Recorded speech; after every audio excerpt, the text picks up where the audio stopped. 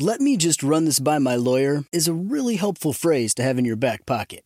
Legal Shield has been giving legal peace of mind for over 50 years. They connect you to a vetted law firm in your state for an affordable monthly fee. Want an experienced set of eyes on a contract's fine print? Or you finally want to get that will done? Legal Shield has a dedicated group of lawyers who have your back, no matter what the future brings. Sign up today at LegalShield.com/iHeart. PPLSI does not provide legal representation or advice. See a plan for complete terms. The Volume. It's the Colin Cowherd podcast presented by FanDuel. It's NFL playoff time. No better place to get in on the action than FanDuel. FanDuel app is safe. You get paid fast. A lot of ways to play. The spread, the money line, team totals, players, props. A lot of stuff. Over-unders. Jump into the action. Same game parlays are my favorite. Just use the promo code Colin and download the FanDuel app today. FanDuel now live in Ohio.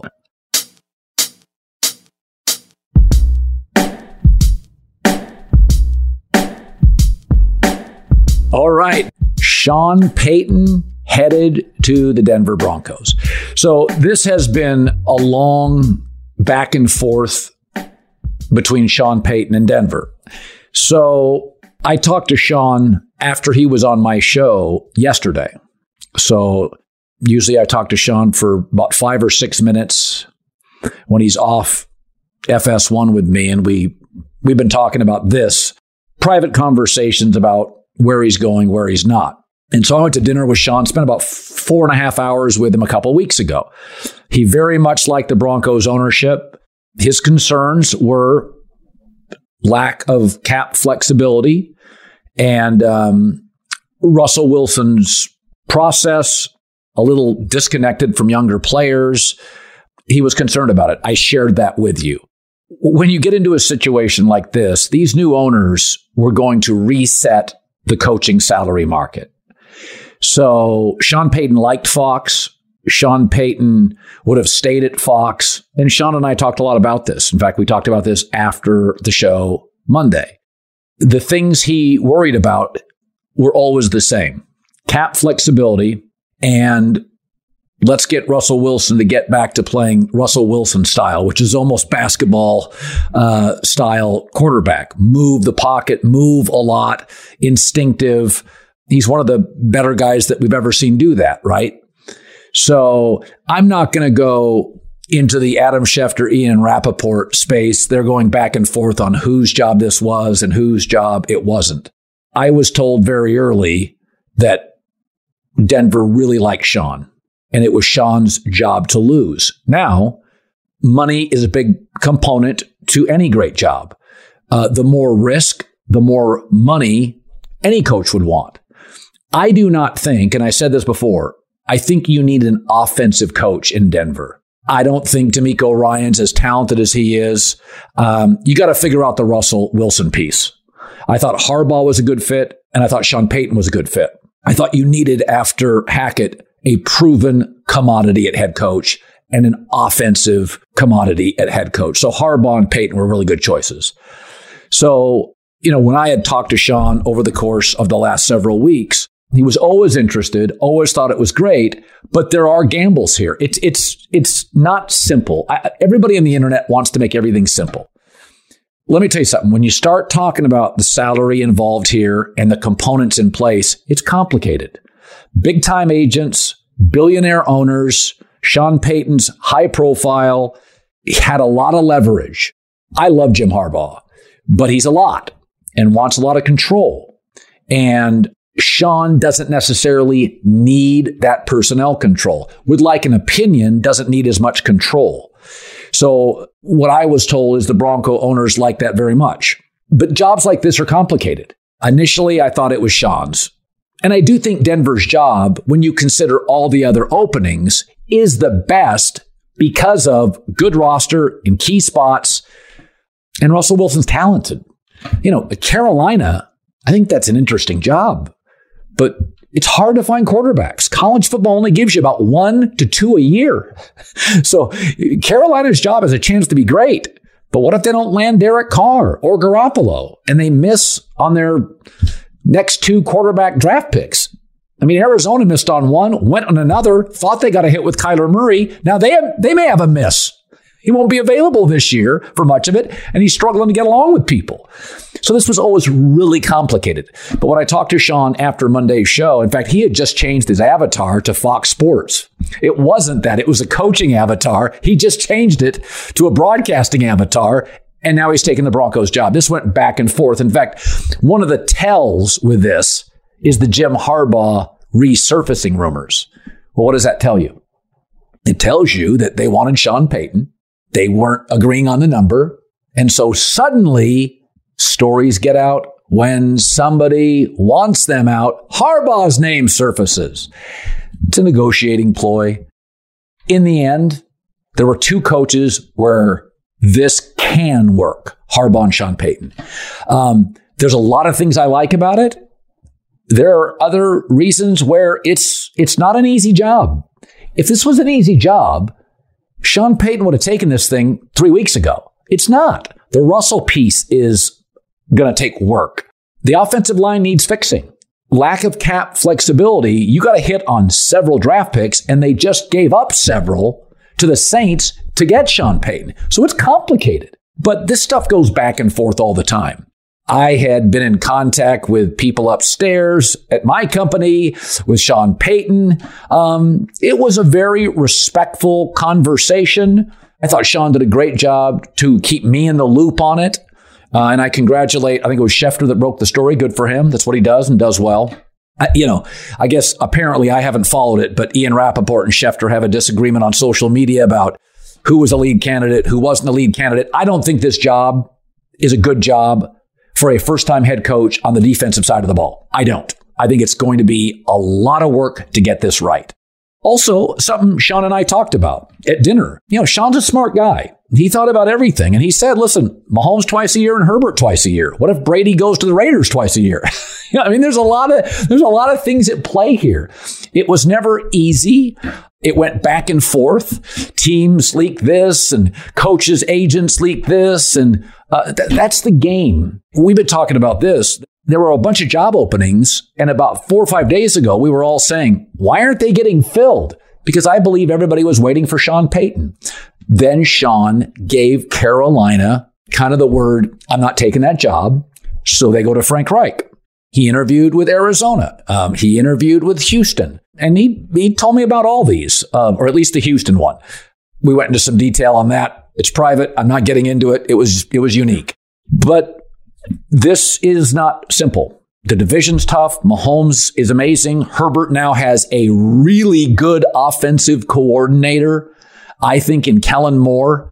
I don't think winning is going to be easy. But I think in the end, the Broncos had to hit a number for Sean to take the job. And Sean loved working at Fox. Loved it. When I talked to him after the show, I thought he was going to stay at Fox. Then all of a sudden, you get Harbaugh stuff out there. It's fascinating, though, isn't it? Sean Payton's just too good not to be coaching. I don't think I've ever learned more from a guest than what I've learned from Sean Payton. In all the years I've been doing this, 25, 30 years, I don't think I've ever learned more. There are so many parts to coaching. Some of it's not even personnel and play calling and scheming. There's a lot of personalities you have to deal with. And he had such a good fit with Gail Benson and Mickey Loomis and Jeff Ireland with the Saints that it's going to be virtually impossible to recreate that in Denver. But what Sean wants to make sure of is, okay, this is not going to be easy. And this is very important. This is not going to be easy. You have to commit to me. You have to commit long-term, resources, what you pay me, why. It's much easier to move off a coach. Cliff Kingsbury, the salary's smaller. You got this quarterback. He's young in his prime. Russell's not in his prime. Didn't look like he's in his prime.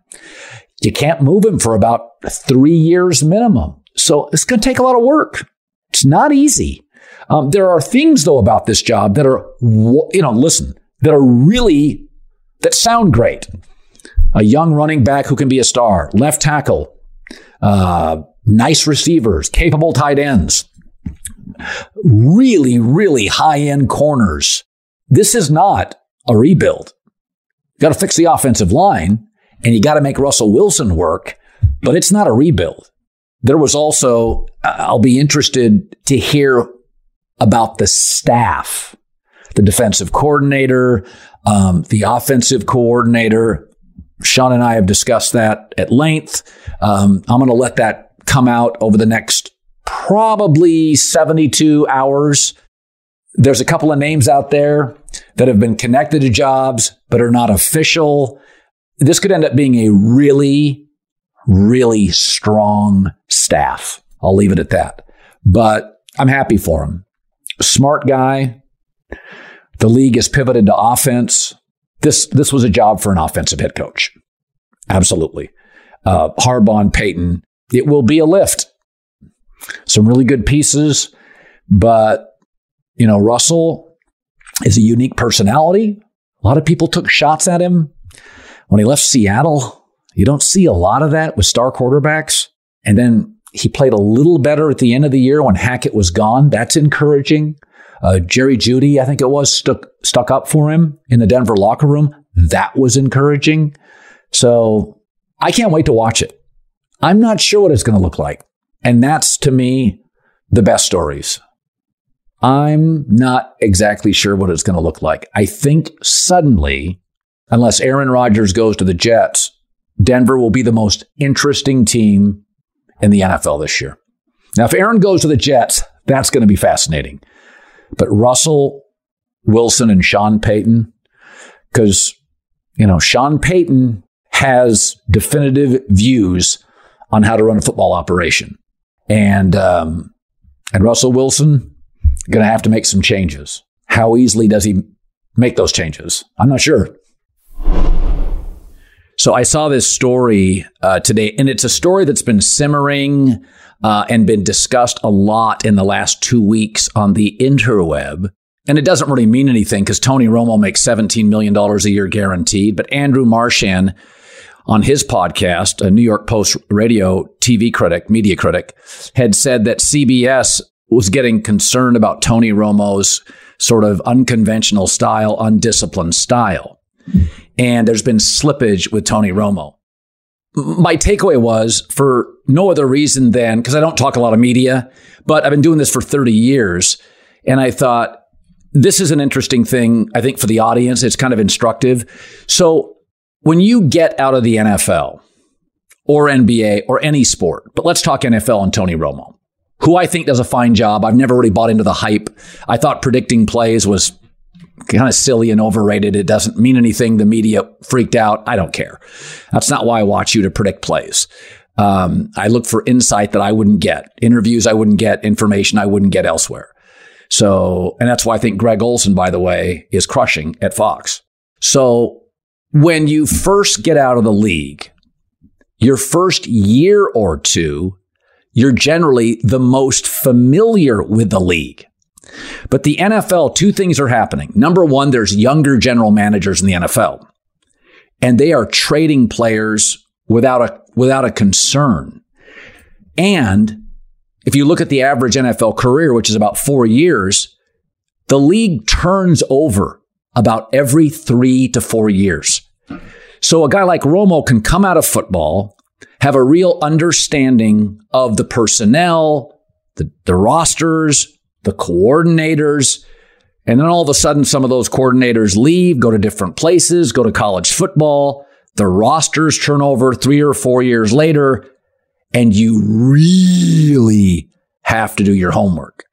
And the knock on Romo, and I'll get to this more in a second, is that he doesn't really put the time in. So networks get really, really frustrated when they pay you a fortune. They put you on their number one event and you're not prepared. So Romo makes $17 million a year. That's been reported. And if you consider that Jim Nantz talks for more than half of the broadcast, sideline reports, commercials, the game itself, Romo's probably talking for 25 minutes once a week. They want you to be really, really dialed in for that 25 minutes. I'm on the air 15 hours a week, ad-libbing with no game, just talking. You're going to make mistakes. Charles Barkley, by the way, doesn't follow half the league. When the Lakers made a acquisition or a trade recently for a wing from the Wizards, Shaq had never heard of him. He covers the NBA. So Shaq, Barkley, television's entertainment. Harry Carey was a legend. He was drunk on the air at various times. But football is different. You get 20 million viewers. It really is the most important broadcast, singular 3.5 hours weekly for networks. And if they're paying you $17 million and you're talking about 20 minutes a week, they want you to be dialed in. I always had this theory that, and I used this for years, when I would interview people and I was going to hire them, if I had lunch or coffee with them, I always asked them if they loved golf. Oh, I love golf. Do you love golf? And if they said yes, I wouldn't hire them. Because I always had this theory that as guys age, many of them get addicted to golf. They're on PGAtour.com. They're putting in the backyard. They're thinking about it at work. They're scheduling a trip to Scotland, and they lose sight of their other job. Romo wants to be on the tour. He literally wants to be on the tour. I mean, what's the first thing Aaron Rodgers does in the offseason? He goes and golfs. He loves it. Both, by the way, great golfers, especially Romo. But I've always felt like Tony Romo is one of those guys, and we all have somebody in our social circle like this. They got the golf bug. He's had it for 15 years. Tony wants to be on the PGA Tour, but he likes the paycheck at CBS. And I don't think he does a bad job. I think he's fine. I think initially Romo was overvalued with predicting plays. That's not why, I mean, if you did it once in a while, it'd be great, but that's not why I'm watching you. But when you're only talking about 20 minutes a week on the biggest broadcast for a network where they pay billions of dollars annually, they want you to be dialed in. And I'm never going to criticize somebody because they slip a word up or, mispronounce a name. Live TV is really easy for people who've never done it. Romo and Jim Nantz have producers in their ears and directors in their ears, and they've got action and they've got ads to read. It's not easy. But when I listen to Greg Olson, he sounds like he's been studying for that 3 hours for 6 days. Romo sounds like sometimes, and he's entertaining, he's winging it. And again, I think Barkley and Shaq wing it. But the NFL is different, and people love Barkley and Shaq. But it's the NBA. There's 82 games. It just doesn't matter. They're on the air for hours every week. Nobody's losing any sleep if they don't know something. I mean, again, they make fun of Barkley not knowing players in the NBA. But those NFL windows, man, those analyst jobs, those networks don't want to pay those guys $17 million a year. So they sit there with a microscope, and you make a mistake or they think you're not putting in the work, they're going to leak stuff. This stuff gets out. By the way, Marchand said CBS attempted an intervention. That only gets out because CBS wants it out. In fact, I wouldn't be surprised if Romo's agent calls CBS and asks for CBS to release a statement denying the report. Wouldn't shock me. "Let me just run this by my lawyer" is a really helpful phrase to have in your back pocket. Legal Shield has been giving legal peace of mind for over 50 years. They connect you to a vetted law firm in your state for an affordable monthly fee. Want an experienced set of eyes on a contract's fine print? Or you finally want to get that will done? Legal Shield has a dedicated group of lawyers who have your back, no matter what the future brings. Sign up today at LegalShield.com/iHeart. PPLSI does not provide legal representation or advice. See a plan for complete terms. This year, the only app you need at your Super Bowl party is FanDuel, America's #1 sportsbook. Okay, right now, download FanDuel. Use the promo code Colin, COLIN. You can bet Super Bowl 57 with a no-sweat first bet. You'll get up to $3,000 back in bonus bets if your first bet doesn't win. FanDuel lets you bet on everything. Money line, point spreads, who's going to score the first touchdown. The promo code is always Colin. FanDuel has tons of betting options. I like the same game parlay. Bet a little, win a lot. FanDuel's app is safe, secure, easy to use, and you get paid your winnings really fast. Join FanDuel today. Promo code Colin to claim your no-sweat first bet on Super Bowl 57. 21 plus and present in Arizona, Colorado, Connecticut, Indiana, and Louisiana. Permitted parishes only. Michigan, New Jersey, New York, Tennessee, Virginia, or West Virginia. First online, real money wager only. Refund issued as non-withdrawable site credit that expires in 14 days. Restrictions apply. See terms at sportsbook.fanduel.com. Gambling problem, 1-800-NEXT-STEP or text NEXT STEP to 53342 Arizona, 1-888-789-7777 or visit ccpg.org/chat. Connecticut, 1-800-GAMBLER or visit fanduel.com/RG in Colorado, Indiana, Jersey, and Virginia, 1-877-770-STOP in Louisiana, 1-800-270-7117 for confidential help in Michigan, 1-877-HOPENY or text HOPENY 467-369 in New York, Tennessee. Red line 1-800-889-9789 Tennessee. Visit 1-800-GAMBLER.net in West Virginia. All right, we bring in Mike Silver, host of Open Mic on the Volume, longtime, well-sourced, hyper-connected NFL writer. So, Mike, I spent 5 hours one night with Sean Payton a couple weeks ago. And you and you're a real reporter. I occasionally have relationships, but I'm not in the story breaking business. It's what you do and do it very, very well. But we sat down and, Sean and I talked about everything. The Russell Wilson piece, the owner piece, the Mahomes Herbert 4 times a year piece, and the Harbaugh piece. And in our relationships with coaches, I always feel like a responsibility to tell the audience as much as I can, and I will here. Not everything. There are some things I want to protect my relationship with Sean. I don't want to get into the whizzing match between Ian Rappaport and Adam Schefter, but I felt when I had dinner with Sean very strongly that he was the coach, that he knew there were obstacles. And I felt, this is my takeaway, that you're going to have to pay for Sean because this job is not easy. There's some good stuff. It's not a rebuild.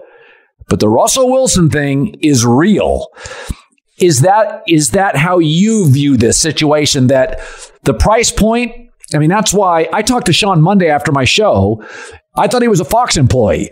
I think this thing came down to Denver making a financial commitment to Sean, letting him know, hey, we know it's not easy. We're going to take the pay scale to a different level. Is that your interpretation? Well, I think there's a couple of things. First of all, it's a leap of faith on both sides. For whoever was going to take that job, you've got at least a year with Russell Wilson, and you pray it doesn't look like it did this last year, possibly 2 years, because it really does impact your cap. You've lost a lot of draft capital because of that trade as well. And you are in that division with Mahomes and Herbert. And, that's kind of something that would give a candidate with options pause, even possibly DeMeco Ryans. He may have had his other reasons for wanting Houston, or he may have had the choice made for him and just read the tea leaves. But that was one thing. If you're looking to hire Sean Payton, the price tag is high. You have to give up draft capital. That's especially sensitive if you're the Broncos, because you just gave up all that draft capital for Russell. You got the one back for Chubb. You're giving that away now. If you're the Texans, you could say, we've got draft capital. We got all that Deshaun Watson loot. But you are necessarily, weakening yourself. So you're giving up draft capital. You're giving up money. Now, that was a strength of the Broncos' job. They do have lots of money. They do have the Russell issue. George Payton is a very, very well-liked GM. I think if Sean was going to come in somewhere and turn the GM into essentially a director of player personnel, George is someone that you could see that relationship working out, at least in the short term. He's super well-liked. He goes with the flow. But my read on the Broncos from afar is that they knew that Sean was expensive, both in terms of draft capital and money. And they knew that he came in with a little swag he wasn't kissing the ring of the Walmart and, wow, I just want to, he's basically saying you should hire me because I'm awesome. So you also had to go down parallel paths before you decided whether you're going to do that. And it just seemed to me that at least the public facing side of it, remember, these are the richest people, there are, and they're not used to really being criticized like, say, NFL owners normally get criticized. And people are looking at it going, well, you asked Harbaugh. He said no. You flew off to see him again. He still said no. Dan Quinn dropped out. And DeMeco Ryans chose the Texans over you. So whether that's an accurate assessment, because I think there were a lot of moving parts. Also, by the way, someone leaked that David Shaw was the favorite. So now it really looks like 4 different people that you either couldn't get or didn't want. And now you're like, well, how are we going to not look like these, bumbling billionaires? What are we going to do? Let's swing big, baby, because money is a strength. And, them paying Sean Payton, whatever they paid Sean Payton, is like you and I, exchanging a burger, basically. Well, and here's the thing. There are parts of the job that are really good. Like in the NFL, you've got a talented quarterback, a starting left tackle, pretty good perimeter weapons, a young running back who was hurt, but people really like. Yeah. Some of the best corners in the sport. And you've got some defensive personnel that can, that can move around. It's a big brand.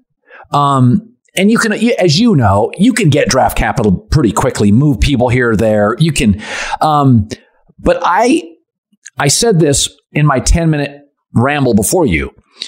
If this was an easy job, Sean would have taken it a month ago or 3 weeks ago. I think the Russell piece scares people. But I also think there's a part of Sean, so I used this when the 49ers traded for Christian McCaffrey. I had to write a column immediately for the Chronicle. And I led with something to the effect of, this was a move based on or born of arrogance. And I say that lovingly, by the way, as a fellow arrogant that was person. A great column. I read that. It was a great column. But I mean, I know what it's like. I believe in my abilities, probably to a ridiculous degree at times. And if you're Kyle Shanahan, you're like, oh man, I know it costs a lot, but if I get Christian McCaffrey and I put him in my offense and it's going to be insane. So I think you want your coach to have that streak. So look, I've known Sean Payton since the early days and I love him. And one reason I do is because he believes that Sean Payton is really, really good at this. So in a way, I think you're like, yeah, I could do that. And by the way, there might be more attractiveness because everyone thinks it's a bad job and everyone thinks Russell can't be salvaged. And if you struggle at first, people might give you a little bit of a little bit of leeway there. But if you don't and you come in and, make the playoffs next year, people are going to go, Sean Payton, man, look what he did. And Doug Peterson just kind of did it. He had an easy division, but Sean Payton is one of the absolute best in the world at what he does, and he knows it. And his knowledge of that is part of what makes him who he is, and that's what you're paying for. Yeah, and I said this early, that I thought this was a job for an offensive coach. An example. I think Brian Flores is kind of a fascinating hire in Arizona. Special teams defense in Miami got good in a week, and he's an ass kicker. He won't take, he's an alpha. He won't take any of Kyler's stuff. Right. But Mike and I've been on this for a year, and it's tedious to the audience, but the league is changing. Belichick's struggling now. Andy Reid is the new Belichick. And this job, the defense is so talented. You can get a good coordinator. I think you gotta massage the Russell piece. I think it needed, and this is not a shot at DeMeco, I think it needed a veteran offensive coach who has dealt with drama with quarterbacks, with coordinators. This is a solvable job, But Mike, it's a hard job, right? Yeah, and I going back to the Flores thing. Okay, so first of all, you and I have talked about this publicly and privately. Brian Flores did not get fired because he was not doing a good job as a coach. Right. He got fired because of interpersonal abrasiveness, really, and he was not getting along with a lot of people, including, first and foremost, his incumbent quarterback, who we saw with a little love this year, and schematic brilliance was a lot different. So I'm a little scared when you say that. I get why. And look, first of all, I want Brian Flores to get another job at some point. I do believe there's systemic racism in hiring practices, and he had the guts to sue. And I hope that is not factoring into whether he gets another job. I'd be happy for him. On the other hand, man, it's the same thing as like the Broncos can't just say we goofed on Russell, goodbye, yet at least. The Cardinals can't do that with Kyler. And given Brian Flores' track record with Tua, like I agree. You want to draw the line and start changing the paradigm. And by the way, Sean Payton's going to do the same thing with Russell. Sean's going to be like, hey, Russ, that 6-person team that follows you around the facility, they're gone, buddy. And you know how you have a bigger office than I do? Let's either switch, or I'm giving that office to whoever. So that's going to happen. But I mean, I think Sean has great people skills and will get that done. And Russell will have, the emotional intelligence to take it in the spirit it's intended.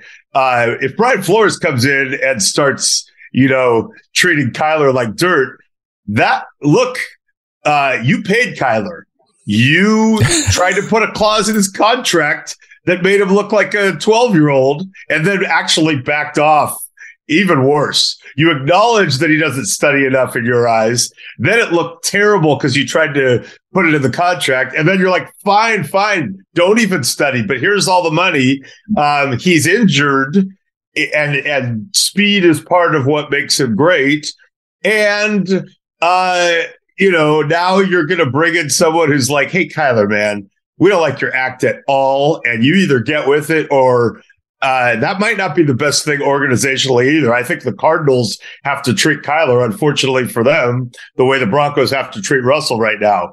Make it work in the short term. And if you're Sean Payton, you have the credibility to get Russell to buy in. If you are Brian Flores and Kyler's not Russell either, I think that scares me a little bit. And again, I'm not saying Brian Flores is a really good head coach. Hope he gets another job. He'll deserve it. That particular one scares me a little. So one of the things that is a reality, and I've pushed against, and maybe because I haven't been offered this level of money, but sometimes you just get offered money you can't say no to.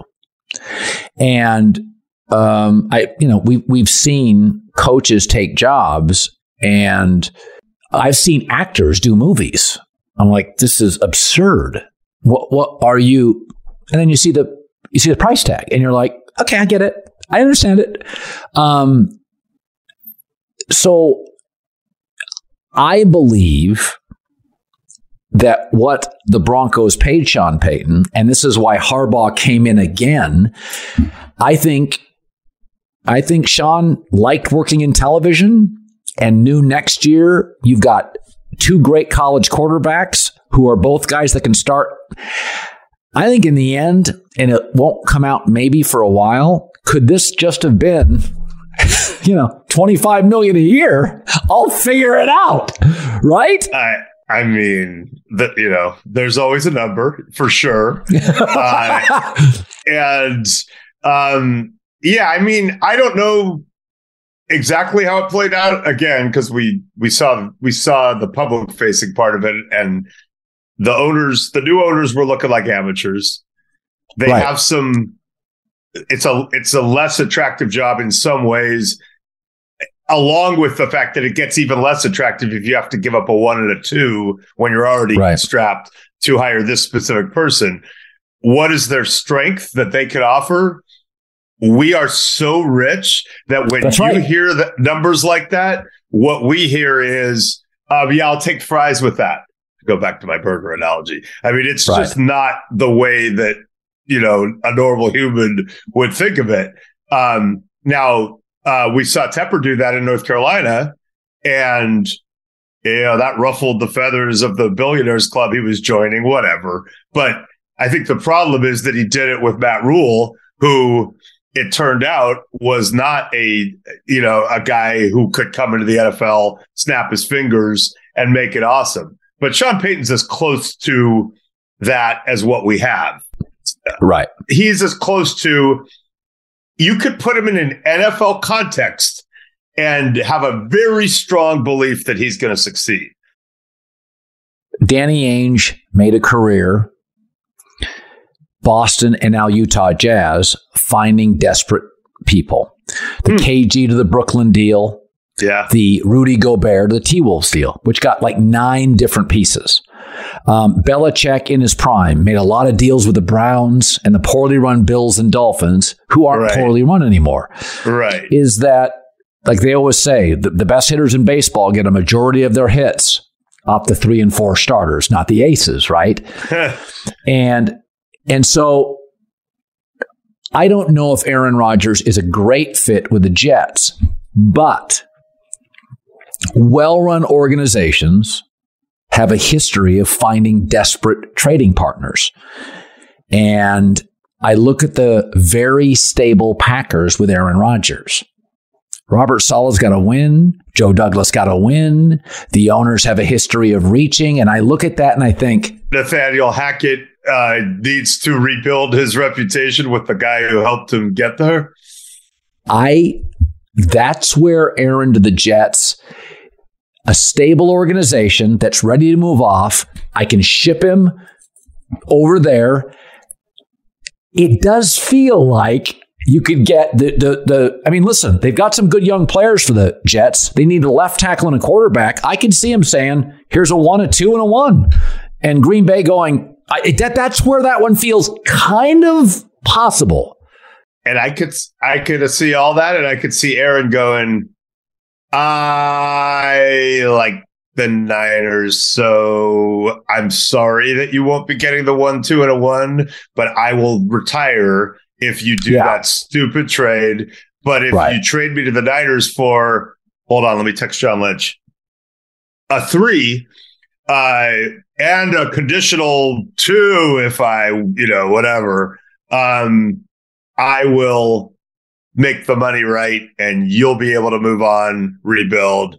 But yeah, no, you're right. So that's what's always fascinating. Fans understandably live in this fantasy football like reality where it's like, why can't we just do that? Or we'll trade this for this, or it's like Derek Carr. Well, they're not going to send him there. Why would they cut him? And we always forget that the money and the cap and the players' other leverage points, like I don't like you or I don't want to play for you, especially when they're old enough to walk away.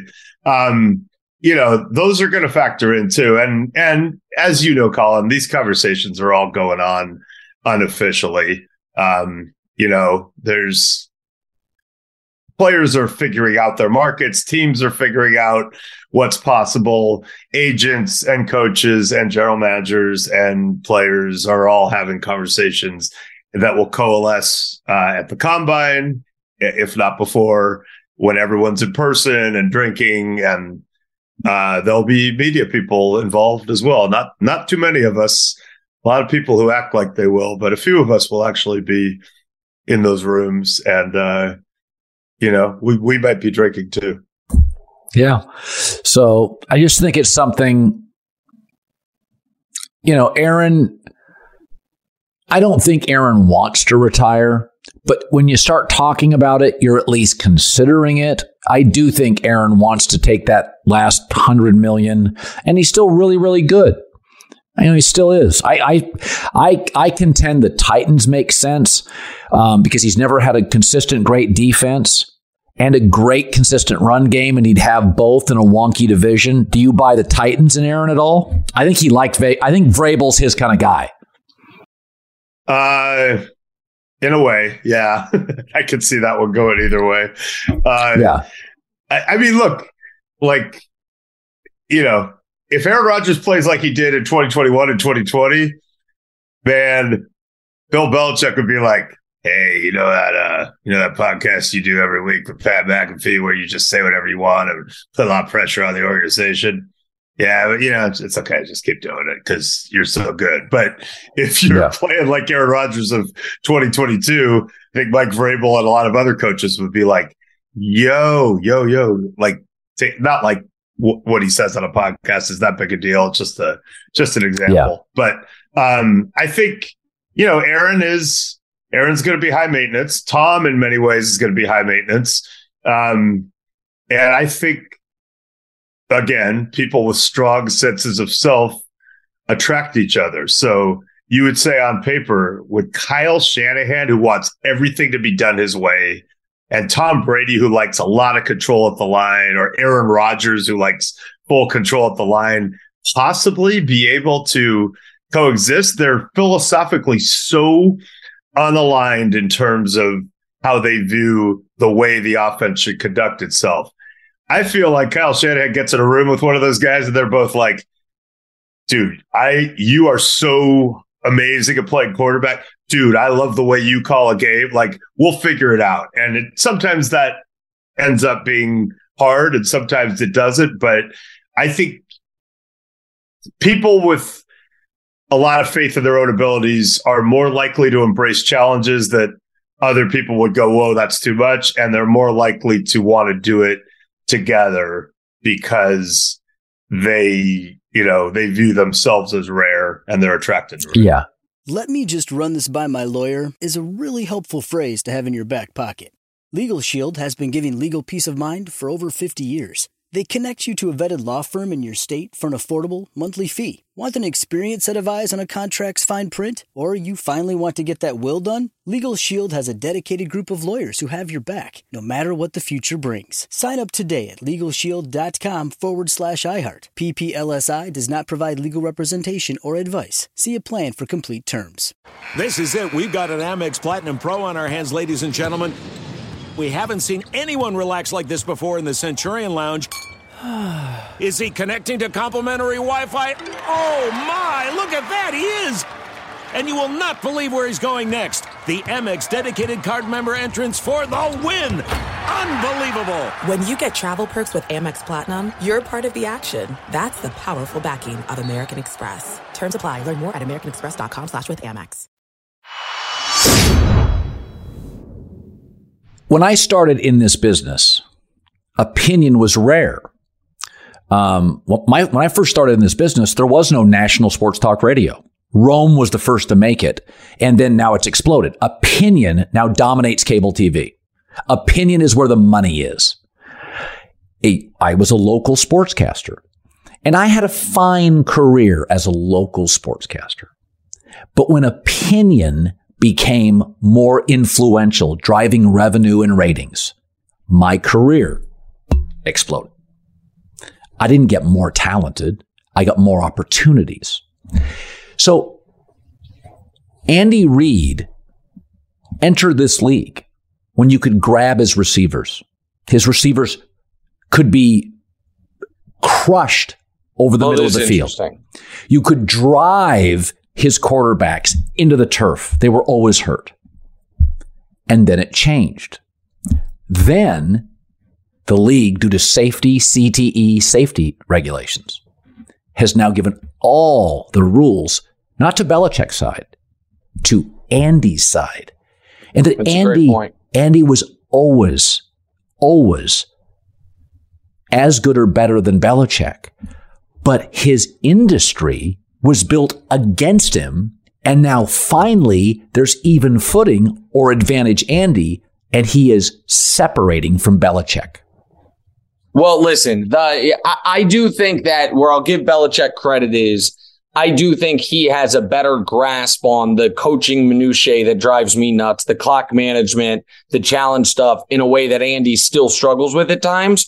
But holistically, I think it's 100% correct. And on Thursday, I had Mahomes on the TV show.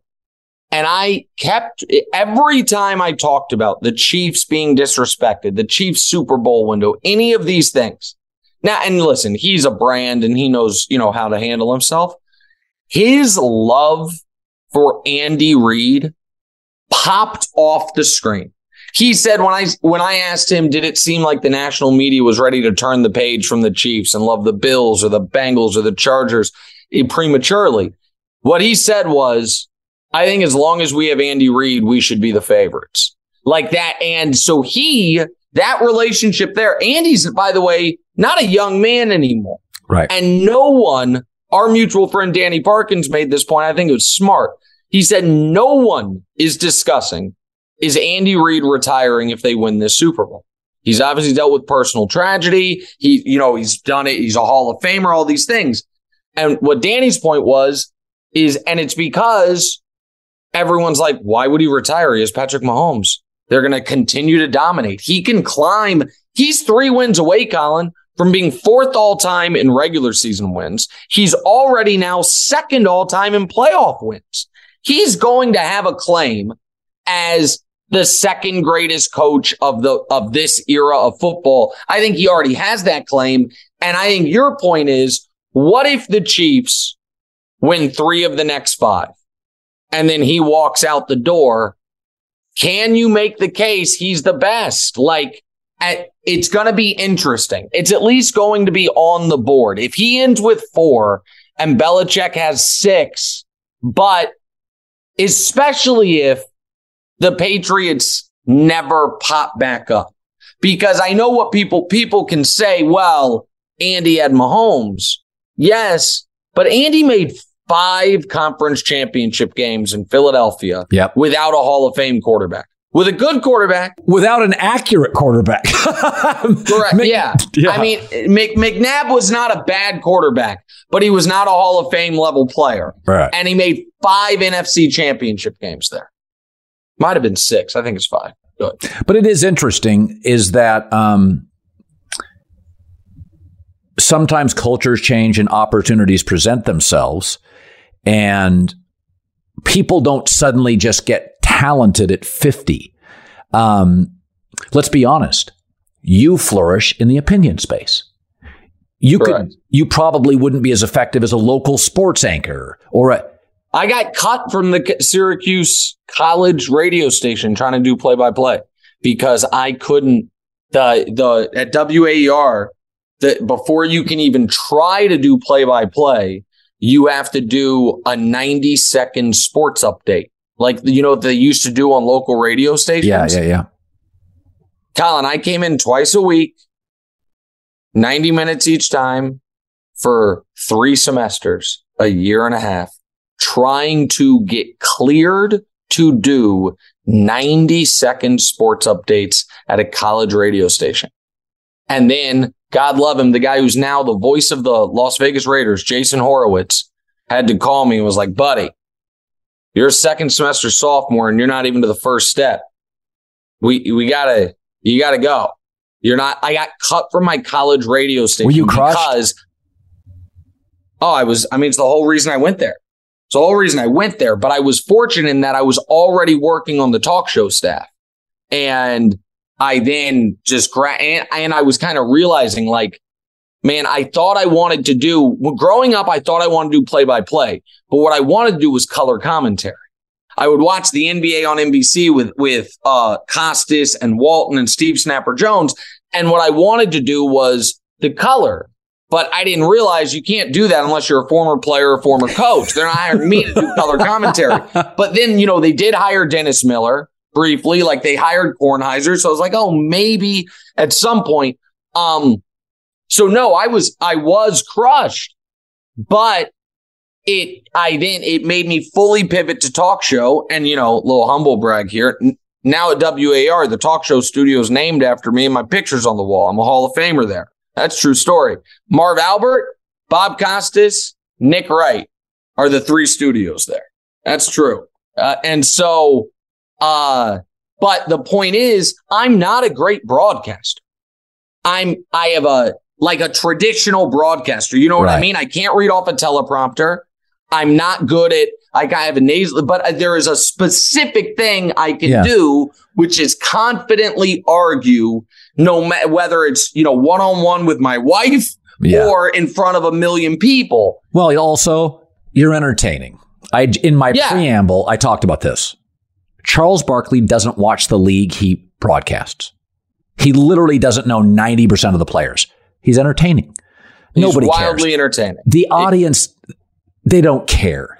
Nobody cares. It's the entertainment business that we're in, and you get extra credit for being right and smart and all these things. But what a lot of, I think, broadcasters don't understand is this. The perfect storm is entertaining, smart, funny, correct analysis, right? That's like you would, if you could check every box, that would be it. Yeah. You can get away with, you can even thrive if with your picks always being wrong, with your analysis always being off, as long as you're entertaining and captivating. If you could be right on every prediction, know the name of every player, and there's a few broadcasters, you and I both know, we don't have names that are like this, that are buttoned up on everything. And they're boring. But if you're boring and don't captivate the audience, you're drawn dead. Yeah. You're just flatly drawn dead. Years ago, there was a guy named Pete Genesini at ESPN. Really nice guy. Yeah. Yeah. Really nice guy. And when I got to ESPN, they weren't doing radio very well. And they brought in a guy named Bruce Gilbert to kind of fix Mike and Mike. There was a big vote whether to keep him or not when I first got there. And it was like 9 people voted, 5-4, keep him. Wow.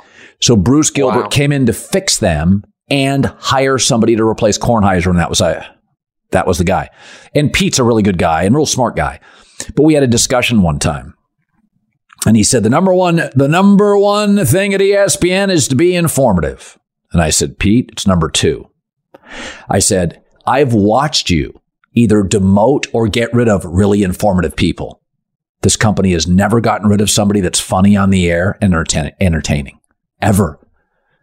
They may leave you. You don't get rid of them. I've watched you not promote people who are informative. I said, radio, TV is the entertainment business. Remember when Barbara Walters was a journalist? And she was doing 20/20 and she was doing sit-down, cushy interviews with Johnny Carson and Steven Spielberg. That was the entertainment division. It was the highest rated thing she did. That's why Barbara Walters made a fortune, not because of her journalism, because she would do these sit-down interviews that got massive ratings. And that was part of the entertainment budget.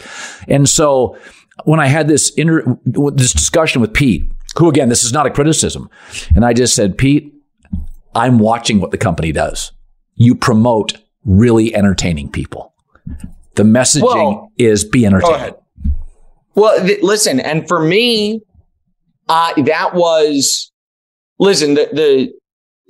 took me a long time to grasp on television, because I'd figured out radio. I'd figured out how to do like the radio show exactly the way I needed to.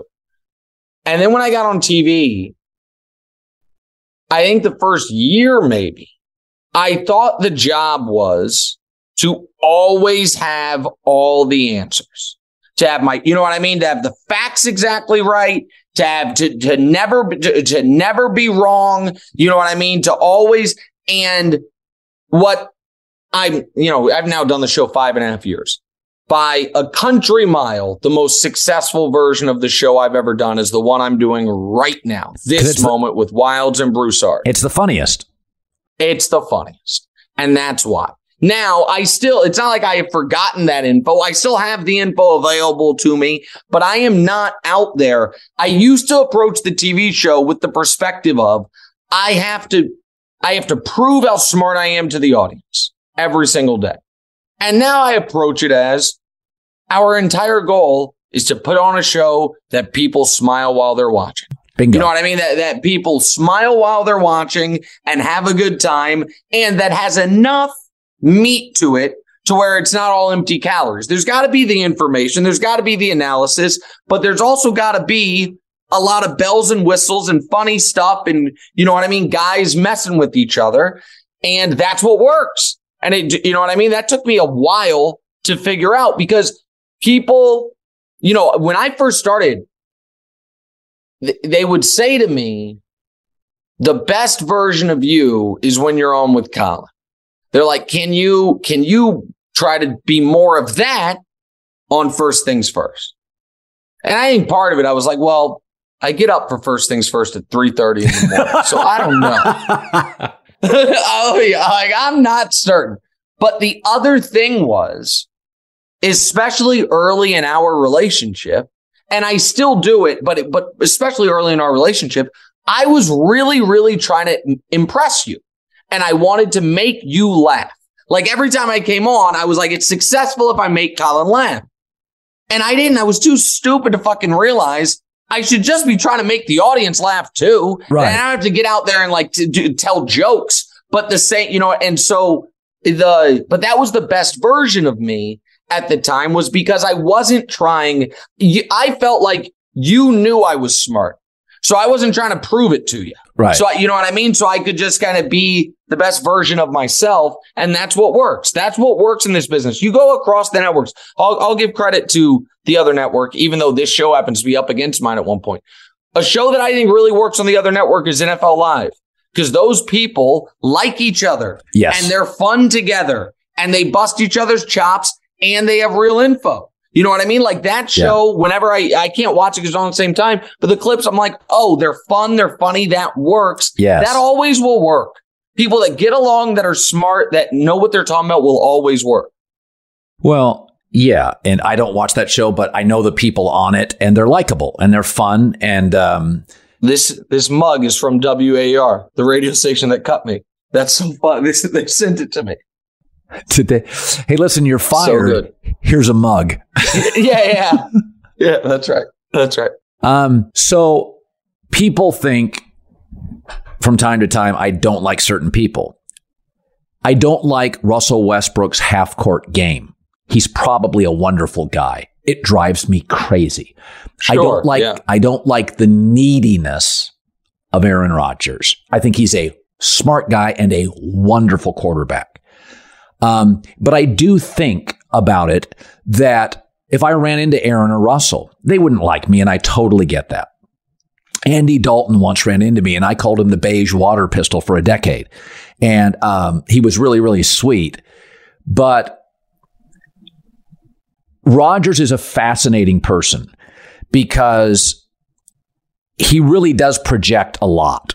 He had another one this week when he said, apparently they're doing discussions. I'm not involved, which is interesting. And I thought, it's interesting. Aaron, you're so smart, but you lack a basic self-awareness that you are projecting constantly, passive-aggressively. And it's why, I've said this about Aaron. We give too much credit to talent. What really separates Mahomes is his self-awareness. He's so effing good at the podium. He is such a good teammate. He almost never, ever compliments himself. He goes, the talent thing, I think that Mahomes is gifted. But I think when I talked to Sean Payton, I went to dinner with him, spent 4 hours with him. Sean Payton told me that they flew in to Lubbock or whatever godforsaken town he played college football in. Yeah, they wanted to draft him. But go ahead. After the workout, they brought in information they thought would overwhelm him and would take 3 days. Within 2 hours, he had digested it and was vomiting it out to them. He said, it's the smartest player I'd ever interviewed. We got on a plane. We told nobody we were there. And Sean said, it was the greatest quarterback I'd ever worked out or gone to a whiteboard.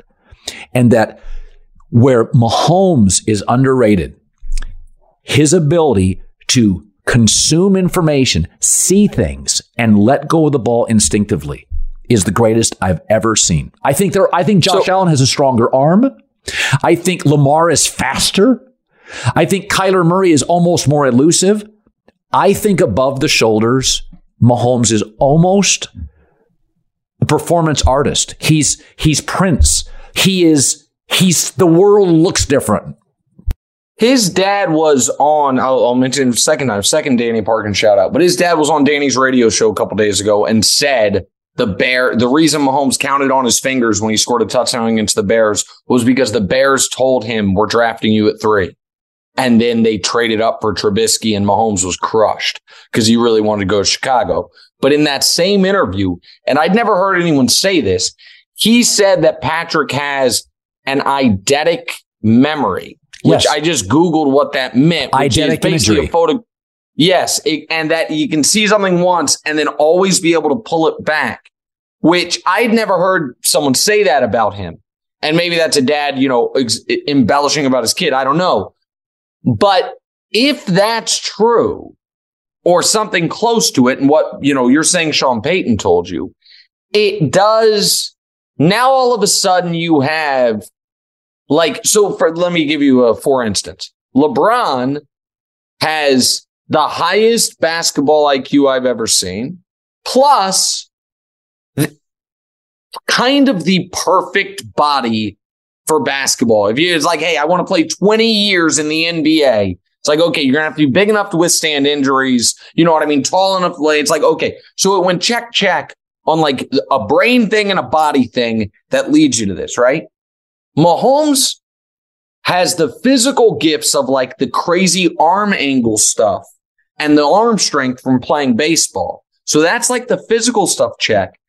The memory thing that now we've had Sean Payton talk about, his dad talk about, it feels like we have contemporary evidence from seeing how he plays. Yep. It's like, there might have been like 2 genetic lottery things where it's like the in a same way that Michael Phelps like has the webbed fingers and toes. Yes. It's like, so it's like, it's not just that you worked so hard and all these things. Yes. You also happen to be kind of blessed specifically for this type of greatness. Yes. And so because there is an element with Patrick, and I think you want to talk Rodgers. We can talk Rodgers too. Yeah. But with Patrick he can, with the exception of like a 3-week stretch during last season, he can instantly figure out what the defense is doing. And within a half, adjust if need be in a way that I've seen very few quarterbacks ever consistently be able to do. And the only one that I've seen be able to do it at this level is Manning. And Manning's problem is, listen, he's one of the 3 best quarterbacks ever. But for Payton, what I think hurt him a bit was he had that ability and almost couldn't turn it off. To where if guys weren't where they were supposed to be or guys he didn't have the improvisational abilities. That's right. That Patrick has, which are as good as anyone I've ever seen.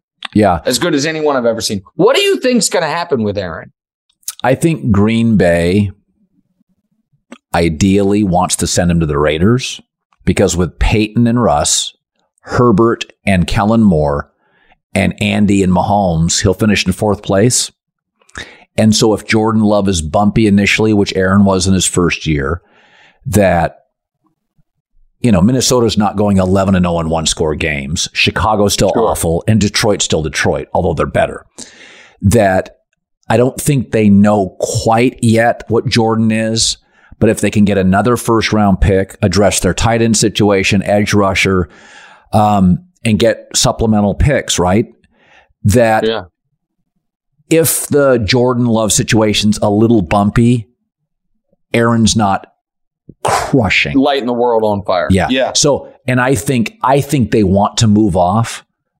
And I think this is why the Raiders right now are holding on to Derek Carr. The Raiders may be saying, the Raiders don't want to give up as much. I think Green Bay has leaked already publicly. All this stuff gets out, Nick, because somebody wants it out. Yeah. They've already leaked AFC. Aaron even said it. Well, they're talking about me. So Green Bay wants it out to the league, not Aaron. We are ready to move off him. Their takeaway is we don't exactly know what Jordan Love is, but what we don't want is Favre to the Vikings good, at least for a year. Correct. And listen, the Jets obviously want him. They hired Hackett. Here's but I think Jets Raiders are obviously the leading contenders here. I'm going to throw something at you. Yep. When Quentin Tarantino came on the scene, it's all anybody talked about for 2 years. Spielberg has done far more, far longer. But it wasn't new and shiny and fun. That we're not dissing LeBron or Brady or Spielberg. But we like the new stuff. We like the new restaurant, the new nightclub, the new Ja Morant, Zion Williamson, Josh Allen, who you've accurately said, we like him more than his game produces. And that I think LeBron was great early, great middle, great late. He's never had the story arcs going to baseball like MJ, the fight with his GM, couldn't win without Pippen, then had Pippen, and then he left for baseball, and then he came back, and then he lost to Orlando. Michael's career had so many different chapters. LeBron, Spielberg, Brady, great early, great middle, great late. What's there to say? Well, I think there's that. I also think that so I don't know if you saw this, but when people hear or see this, it'll be, I think, on February 3rd is when this will come out. Your former employer is doing across all shows tomorrow, because tomorrow is 2/3/23 Michael Jordan tributes. And if I understand the timing on the calendar, but you also can't convince me that's not some editorial decisions by folks who are heavily invested in Michael Jordan remaining the gold standard for everything, that we are going to be potentially a day away from LeBron breaking Kareem's record. And we're going to have wall-to-wall Michael Jordan coverage. I mean, give me a goddamn break. And so there is, I think, there has been so much of our sports logic forever has been, I shouldn't say forever, for the last 30 years, has not been based on what is objectively the best, but has been based on what is objectively the most similar to Michael Jordan's arc, that we've perverted so many arguments. Like Tim Duncan was a more successful, more impactful, more winning, more everything than Kobe Bryant.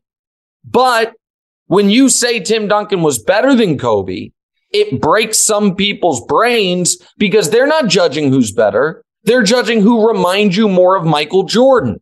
I'm old enough to remember, as are you, that when Tom Brady, before he got to 7 rings, after the Seattle Super Bowl, when he had 4 rings and then 2 Super Bowl losses, there were people that argued Joe Montana's 4 rings were better than Brady's 4 rings because Montana never lost a Super Bowl, which is objectively idiotic because It just means he didn't get there. But the reason that was the case was because we had already decided that Jordan's 6-0 was better than Kareem's 6-4, which never made any sense. Right. Objectively speaking, that same logic would dictate, by the way, that Patrick Mahomes actually, if he loses in a week, that logic dictates, it was bad for him to have this legendary performance on one leg and beat the Bengals. Would have been better to just lose that game, because losses pre-championship round don't hurt you, but losses in the championship round do. So much of it is about protecting the narrative. And I think the LeBron, if we wanted to tell the LeBron story the same way people want to tell the Michael Jordan story, the story of overcoming incompetent coaching at various steps, overcoming incompetent teammates, of having no true basketball training. He's come straight out of high school as opposed to having Dean Smith. Instead of coming from a great 2-parent household, he had one parent, incredibly poor, and that one parent dealt with their own issues. All of that could be part of the legend. But since the guy's been 27, a huge part of the story surrounding him has been discrediting what he's accomplished because people want to protect Jordan. I truly believe that. Yeah. And I think we're still seeing it. Can I throw this in? This is engineered by Michael, who remains a grudge holder and incredibly petty. And the reason he okayed use of certain footage to ESPN, because after LeBron beat the Warriors, there were real discussions that LeBron's better than MJ. And MJ he okayed it suddenly, the next day. He okayed it the day after the parade. Yep. And now, as LeBron gets ready to set the record, this is not coincidental. Michael is petty. He's a grudge holder. He still holds a grudge to Isaiah Thomas. Who the F cares anymore about that? To Charles Barkley, who used to be his best friend. And it is just, I don't think, but the other part of it, forget the Michael part of it. The other part of it is on the media writ large for just deciding what we are and are not going to treat with importance. I made this point on the TV show, but I didn't make it to you. I think you'll agree with me. There was far more day by day breathless coverage of Steph Curry breaking the 3-point record last year than there has been about LeBron breaking the all-time points record. Last night, or Wednesday night, LeBron passed 4 and 5 in the all-time assist rankings. Nobody cares. So he's going to be top 4 in assists the day he becomes number 1 in points. And it feels like it has been a sub-story. Go ahead. No, Nick, one of the things I've noticed by the media, I never blame fans. It's short for fanatic, for having favorites. That's why they're great. But one of the things I've noticed, I remember Jerry Seinfeld was asked, it was like 2 years ago, and he was asked about the media and the COVID coverage and people and their opinions. And, I remember reading somewhere Jerry Seinfeld said, well, maybe the media should do a better job. And I do believe the media can be condescending. They have agendas. I see it in the coverage about our careers where it's so I only can judge based on information I have and stuff that's written about our careers, radio, TV. What's it like for politicians? What's it like for star athletes? So I don't think, and what's funny is Jordan basically refused to talk to Sports Illustrated because of a cover. Jordan won't talk to Isaiah Thomas or Charles Barkley. He's petty. LeBron James may call out certain people, but LeBron has been the most available NBA star outside of maybe Magic of my life. He is every night, local broadcast, regional. Correct. Every night. And he doesn't do the big sit-down interviews anymore, except for, maybe once a year, unless it's with his own company. He has his own production company, so he does stuff with him, which makes sense.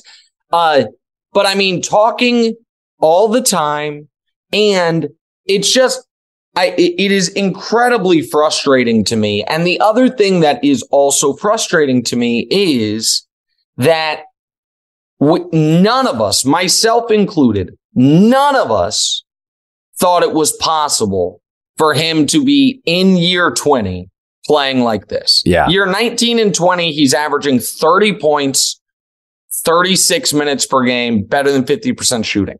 None of us thought it was possible. And yet almost nobody has stopped to appreciate it. We didn't think it was possible, and then we instantly started taking it for granted. And they're like, oh, they're not winning enough, which is true, except for the fact that this is an unbelievable stat. When LeBron's on the court, Colin, the Lakers have a better net rating than Milwaukee. When he's off the court, they have a worse net rating than the Hornets. So with the teammates around him, when he plays, they are A1 contenders. When he goes to the bench, they're a bottom 3 team. And I mean, that's an indictment on the general managing and on the roster construction, but it's not an indictment on LeBron.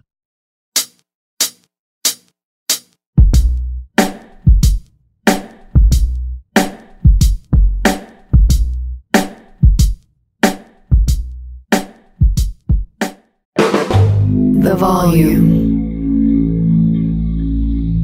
Make sure to check out the Draymond Green Show. I brought Draymond Green into the volume because one of the more entertaining voices in sports, unique perspective, understands behind the rope, also chops up with guests like Gary Payton, Zach LaVine, Tracy McGrady. Make sure download the Draymond Green Show wherever you get your podcasts, only on the Volume Podcast Network. "Let me run this by my lawyer" is a really helpful phrase to have in your back pocket. Legal Shield has been giving legal peace of mind for over 50 years. They connect you to a vetted law firm in your state for an affordable monthly fee. Want an experienced set of eyes on a contract's fine print? Or you finally want to get that will done? Legal Shield has a dedicated group of lawyers who have your back, no matter what the future brings. Sign up today at LegalShield.com/iHeart. PPLSI does not provide legal representation or advice. See a plan for complete terms.